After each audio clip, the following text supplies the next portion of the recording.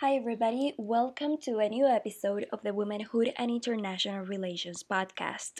I'm your host, Natalia Bonilla, and today we are going to be addressing the topic Women Leaders and the World Post COVID 19.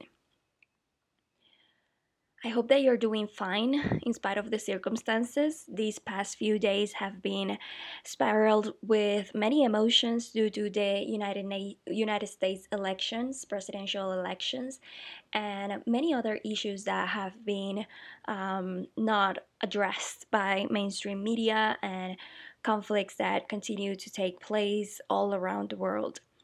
It seems like the world is not a safer place in spite of having less activity, less economic activity, and different lockdown measures in Europe, in Latin America, and as well as other parts of the world.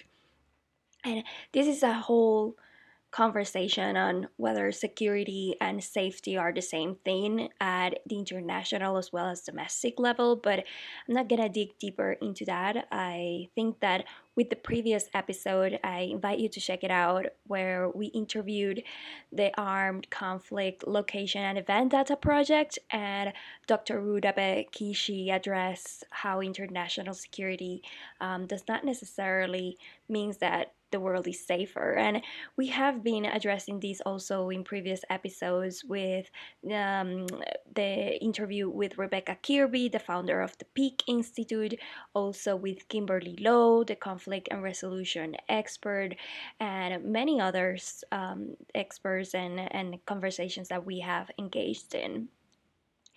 And last November 5th, I launched a webinar in Spanish called Mujeres Líderes y el Mundo Post COVID 19 because I wanted to make a call to action. And I found that date incredibly inspiring and very remarkable because not only due to the Guy Fawkes celebration or anniversary in the United Kingdom, not only because of the heavy charge meaning of November 5th and the V for Vendetta movie, but also because of all that spiral after all these episodes. And, amidst this tribulation that we are facing, where we still don't know officially what's happening with the United States presidential elections, I found that was, steering away the conversation on the status of the world. And I wanted to engage in a conversation with you that day,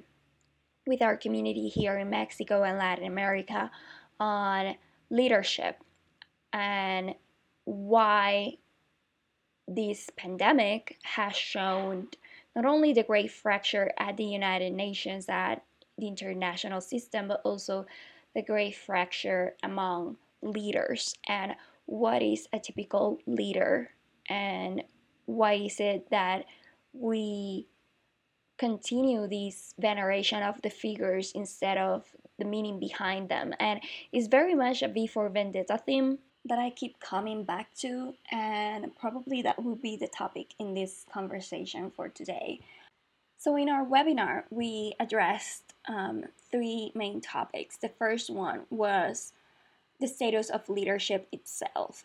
I think that we are in a groundbreaking moment where all the previous lineups, from the great man theory to the feminine leadership that we see in international politics, are shifting, and there are new paradigms. And what we once celebrated, in terms of the heroic nature of great leaders, great world leaders.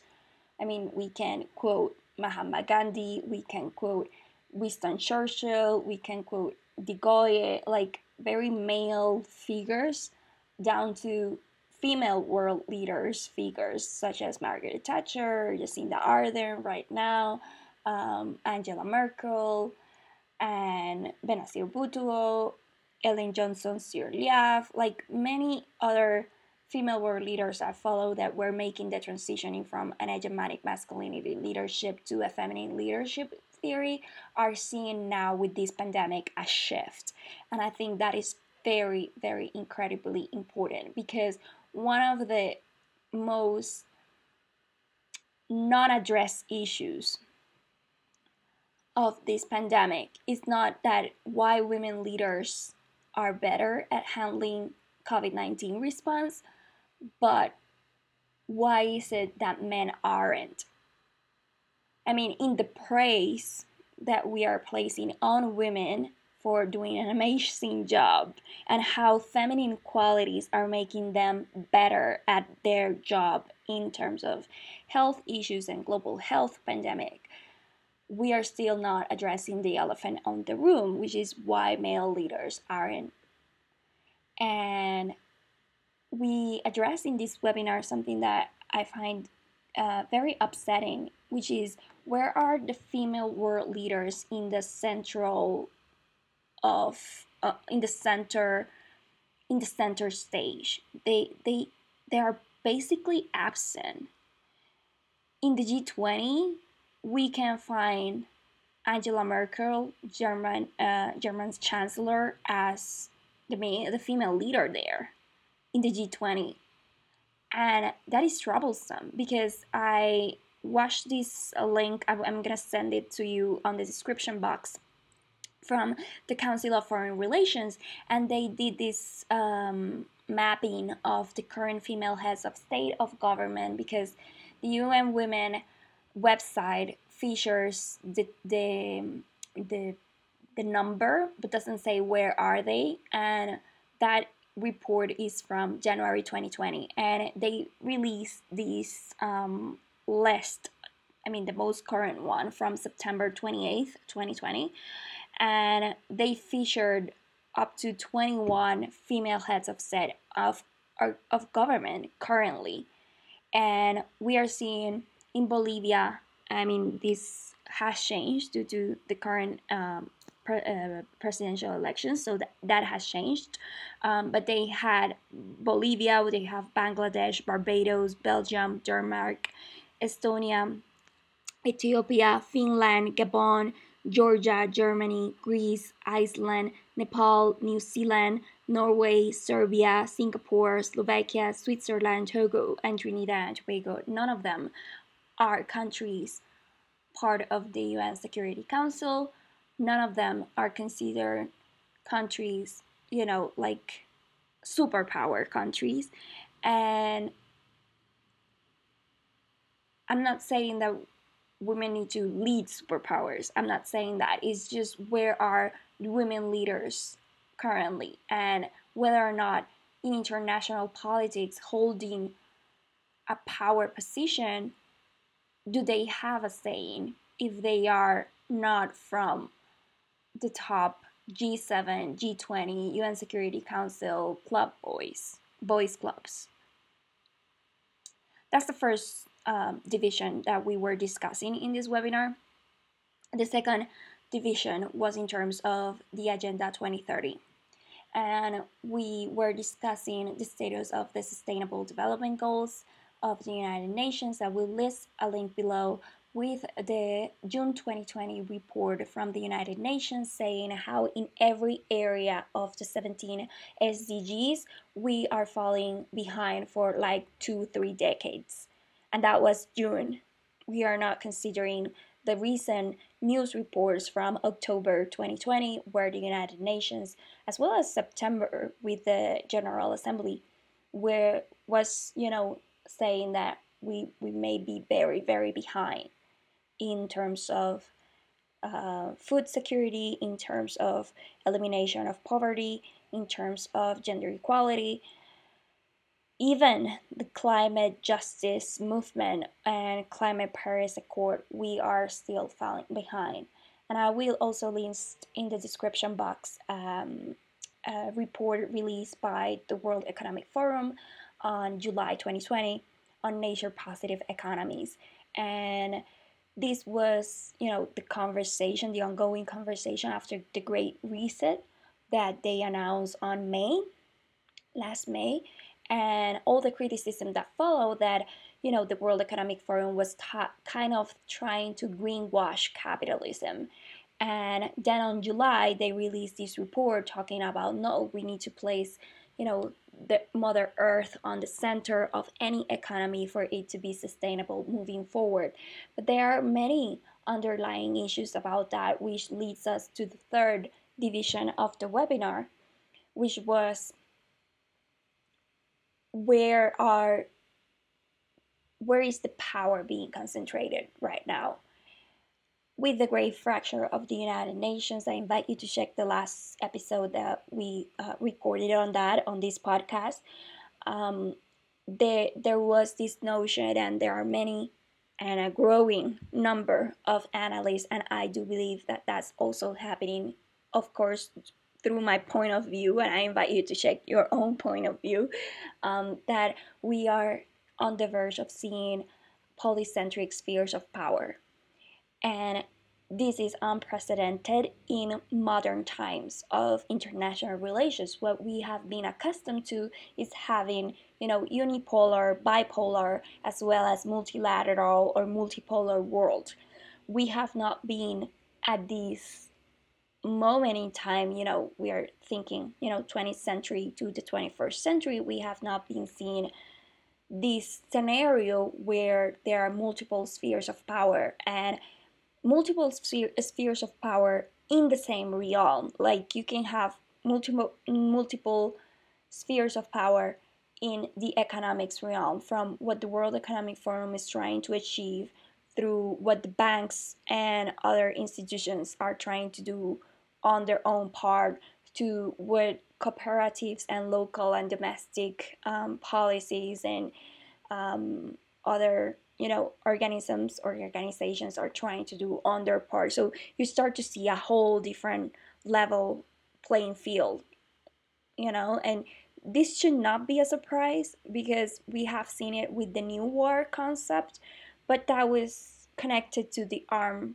conflicts, right?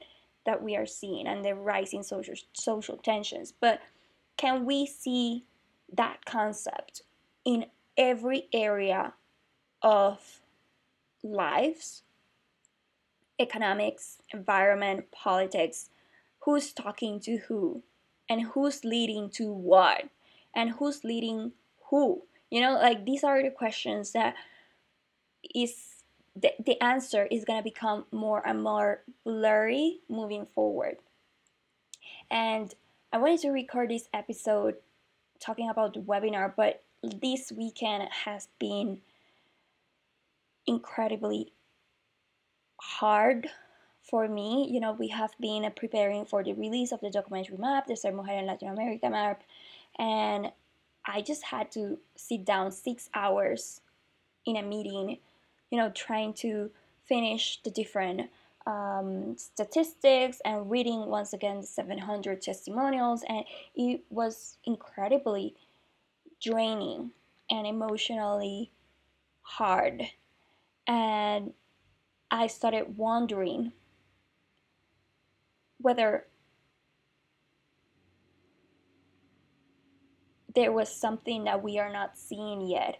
And I've been addressing this in this podcast for quite some time. You may have heard of me talking about how women need to be more connected to earth, because it's not about replacing an androcentric with a gynocentric kind of world. It's about like when we rise to power, what kind of power are we rising to, and whether or not women are feeling powerful on their own, regardless of a political position or political participation or economic empowerment. Like whether there's like a deep rooted sense of power being connected to the ground, being connected to the country and the place that we are living in. I will record, I'm preparing this episode on women and earth relations, and I look forward for you to send me your comments about that specifically. But I was wondering about that this weekend because the whole conversation on the United States presidential elections kind of eclipse everything, right? I mean, in mainstream media once again, and I started, learning from other points of view, specifically in the spiritual realm, and in the spiritual realm, there was, this conversation that this is a spiritual war between the darkness and the light, and all this, some record to the Bible, some record to, like energetics and the underworld and the Middle Earth and the higher ground, and all these different layers of three-dimensional worlds, and how we are opening with this pandemic the doors to receive the five dimension by December 21st. And you may be thinking, like, Natalia, what the what does this has to do with women leaders in the post-COVID world? It has to do a lot, because this weekend I found that most of politics and international politics and the way that we perceive politics is a very superficial kind of level. And most of the hate with the US elections, presidential elections, most of the hate is against Trump as a figurehead, not as the what he's doing with his administration and how solid his administration is, 7 million voting strong. But beyond whether or not his administration is controversial or not, which Obama's administration was also controversial or not, his own image is so polarizing. And why has it been so polarizing? Because there's the left media and the liberal media and the mainstream media that have the resources and have the power to engage in this agenda to tarnish his image. And that has been ingraining on us, on our subconscious and conscious level, this demonization of his figure, regardless of whether or not he deserves it or not. There's this ongoing agenda since 2016. We are not talking like this is happening now. This happened before the 2016 presidential elections between Trump and Hillary Clinton. And I got reminded in these conversations the V for Vendetta theme, which is what is the meaning behind a figure? What is the meaning that we give to circumstances, to events, to people, to icons, to leaders? I got reminded that for many people, Biden or Joe Biden, I think that's how you say in English, Joe Biden, is representing the establishment, and is representing all that in 2016 many people were against of. They were not against the Obama administration in itself. They were just against politics as this dark establishment, like the DC kind of way of engaging into politics. And that's why Trump represented a breakthrough, and people were just fed up of all this corruption, of all these politicians trying to tell them what to do, and all these hidden agendas. And then suddenly Trump is presenting an answer, coming from the business world and economics, etc., and also all the other tricks that he represented. And he brought the worst of America, and he also brought some good things. Like, nothing is good or bad, it just is. There's a different series of grace. Is like, even the Obama administration, that a lot of people think like those are like better times, they also had questionable things in terms of how they handled the Muslim world and all the different instabilities and controversial events that they engaged in Yemen, in Syria, in Libya. Like, there were many things with the Obama administration that we can also look down upon.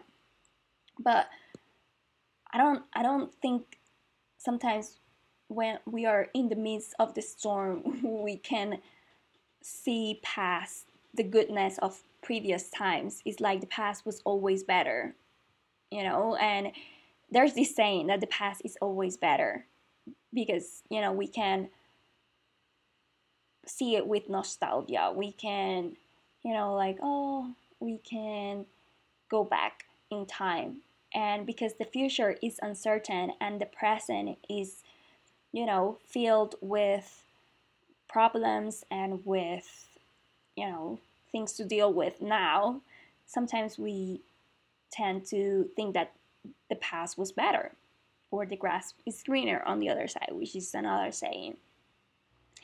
Anyway, and returning to the V for Vendetta theme, what is the meaning behind leaders and what is Joe Biden representing? He's representing the establishment. And there was this reading that I found very, very enlightening in terms of how Trump was supposed to continue because he's meant to burn everything down. And for many people, that's bad, and we can think, of course, that's could be considered bad, but in order for new things to arise, previous things need to be destroyed, or maybe not destroyed, but if we go into the energetic realm, things need to die in order to be transformed, and not, the energy doesn't get lost. It just you just transform it. And how much resistance is there for things to burn down at all, because we like the comfort zone. And I was taken aback because on Saturday, when the elections were called out, when I was working on the documentary, I was asking myself, how can I receive this? And should I celebrate? Should I not celebrate? Like, there were many conflicted emotions. And I felt the need to just breathe. I was like, okay, so Trump is not gonna be there. Okay, now I can finally breathe. That's how I was feeling, like a relief. But I didn't go deeper into that. I just felt like breathing from his figure, not from what he was doing. And that night, watching all these and learning about different other views of what's happening and how even in the spiritual realm, like he serves a purpose. And we are through fraud, which I see that that's possible, that there has been fraud, but because we are so tired of his figure due to how the mainstream media has been feeding this image of him, we don't see past that.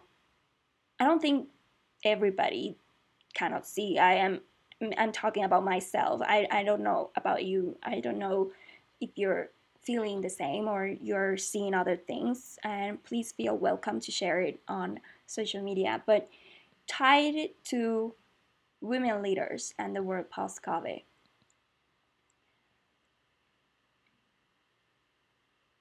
we are still in this pattern of idealizing women who rise into power positions,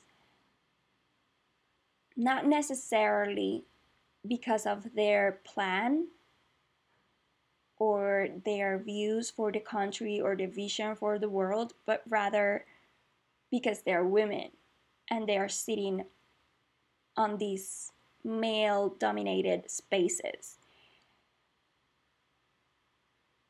And yes, they're sitting there, but they are not necessarily in the decision making table of many of the blocks and organizations and regional blocks and regional spheres of power where they're meant to make a difference. I was reading on Foreign Affairs. I will list all these links below, but I was reading on Foreign Affairs this article on the BRICS importance in the post-COVID world and how that would be its own polycentric sphere of power.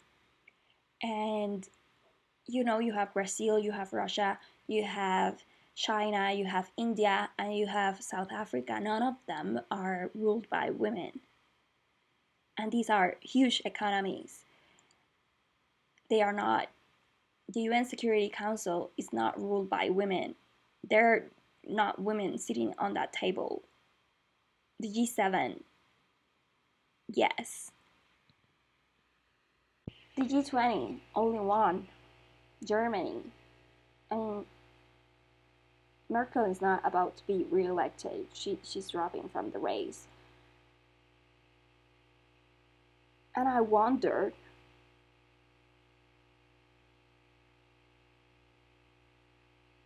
what's the meaning behind that? What's the meaning of leading at the international level? Or being, praised? Which in itself, it is a statement. I'm not saying it is not. In itself, reaching these power positions, it is recognizable, it is to be praised. Like, that's good, like women are being represented at these levels. But at this moment in time where we are facing so many issues worldwide, global health issues, economic downturns, unprecedented levels of uncertainty and social tensions, and we are seeing probably the taking place of different economic plans to erase debt and to create a new monetary system and a new way of controlling and surveillance, and all these different scenarios that are being put in place to continue the previous model but in a different kind of way. Where are the women? And where are they making the decisions or being heard enough to be considered as part of the solutions, as part of the decisions? And I felt very concerned because in this webinar, one of the reasons that I wanted to launch it was, to make this call to action to the women that were joining. I mean, our community is comprised of female entrepreneurs, female researchers, female students at the international relations realm, as well as social entrepreneurship. And, women that are very committed to social causes, to ending gender violence, to end gender inequality and social inequalities. However, where are our voices being heard at this moment in time, and how can we lead, and who are we leading moving forward in this post-COVID world? And I launched these several questions, and we created this roadmap of questions on leadership to see beyond the figure, to see beyond the establishment, and to see beyond the institutions, because there's this cult on institutions and not enough conversation of the meaning behind figures and what they represent and how they portray themselves consciously and unconsciously, and whether we are resisting change, whether we are more prone in these cultures of violence to demonize the other because it's breaking things down, and we don't want to break things down. It's like, why? Everything was working fine, and then suddenly you want to break everything down, which we can, see it at the internationals, whereas the personal level, how are we relating to change? Are we opening ourselves to change, to embrace change, or do we fear change of the status quo? Like, things were not working before this pandemic, and somehow we just kept on going, and now this pandemic has created these levels of uncertainty, and we don't like to live in uncertainty, which is part of the human psychology, like how humans behave. They need routines, they need to know what to expect.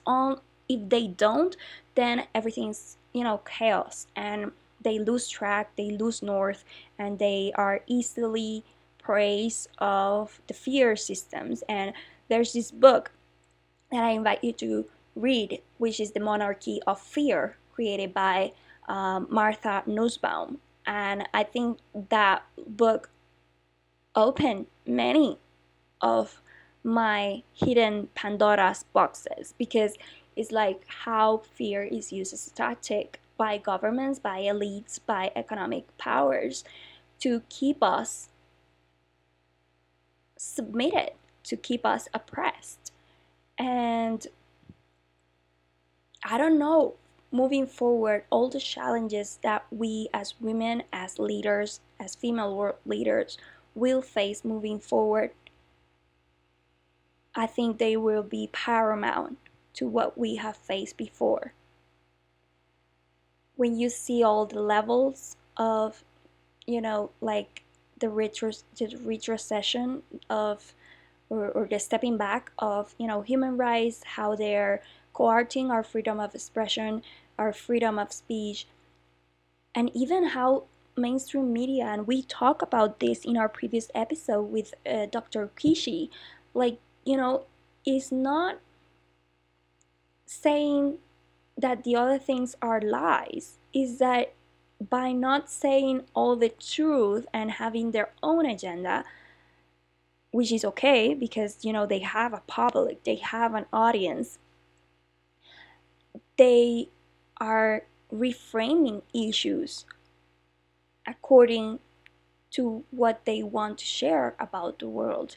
And I don't think that we are very conscious about the power of words, the power of our conversations. And even this episode right now, I'm very conscious of what I'm sharing with you, and I know that it may, some of the things that I say may not sound with you, and that's okay, but I needed to create an episode where we start a conversation on what are the stories that we are telling ourselves, what is the stories and the imaginaries that we are, and the perspectives through which we are seeing the world, because that's also part of the beauty of the feminist theory applied to IR. And that's why I'm recording this episode. When I found the feminist theory in IR, I started questioning everything. For good or for bad, because a lot of people are like, Natalia, okay, you're questioning everything, but you're not giving fixed responses. And I think finding the fixed responses is a journey, is not being correct or being wrong at this time. I think that the precious moment in time right now is one of transitioning from this world of fixed ideas to this world of endless possibilities. And it may sound like very esoteric to be talking about this, like Natalia's talking about, the change of the Pisces era to the Aquarius era, but newsflash, I'm Aquarius. So just in case you're wondering, Natalia is very futuristic. Yes, because I'm Aquarius and I love this. But it's so interesting, and I wanted to share this with you because in the transitioning period, we are asked and we are called to make questions, not really to find a fixed answer to move forward. It's like be uncomfortable with making questions to everything that you receive. And I invite you to engage in workshops of media literacy. I have a free webinar on my YouTube channel on Media Literacy 101, specifically connected to the COVID-19 pandemic. I will also be giving a free conference for the Museo de Tolerancia, de Memoria y Tolerancia, or the Museum of Memory and Tolerance here in Mexico. It's going to be a virtual conference. Free tickets are available. It's going to be on November 28th at 5 p.m. Mexico City time. We are going to be talking about how the conflict journalism, conflict reporting has framed the COVID-19 pandemic, and how moving or transitioning to a peace journalism lenses to cover this pandemic will change the way that we approach this period. And that's going to be amazing. I invite you to join. Free tickets are available. I will list all the tickets below, the link below. in the description box. And yeah, I think this is a good way to finish. Women leaders and the world post COVID. What are we leading? Who is leading? And for what is leading? What is the meaning behind these leaders? What is the meaning that we as people from other countries, as researchers, as journalists, we are giving to other world leaders or female leaders in other parts of the world? What is the heavy meaning behind a picture? I will list an article that I think was published by the New York Times or the Washington Post, but it was about Greta Thunberg, and she was basically demanding there was a shift in news media coverage because she said, why is still media paying so much attention to what I do and what I said? It is by continuing this conversation on the people that we forget to address the problem. And she was saying this. It's like, don't keep on focusing on influencers talking about climate change. Actually, make reports on the causes of climate change, climate justice, and how to solve these issues. That's the main thing that you need to pay attention to. It's not about who says what and why they say it and how they're living their lives and what are their self-care habits and what is their work balance, work-life balance like. No, just focus on the issues. They are not. They are being used as tokens and as distractions to feed off an agenda. I look forward to your comments on Instagram. Follow us at womenhood_IR. And please feel free to share with us your links, your recommended readings, and any interviews that you want us to look at in terms of this topic on women leadership moving forward in the post-COVID-19 world, which is still being deconstructed and created, and I think that's a bliss, that's the beauty of it.